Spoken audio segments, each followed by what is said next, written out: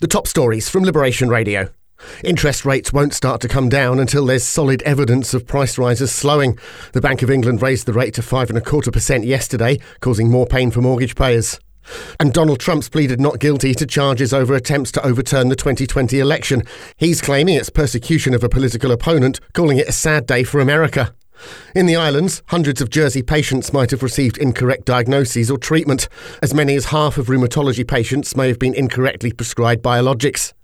New teachers in Guernsey are moving to the UK because of uncertainty in education locally.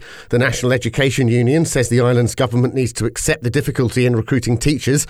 In June, the states reported they need 28 new teachers before the new academic year starts.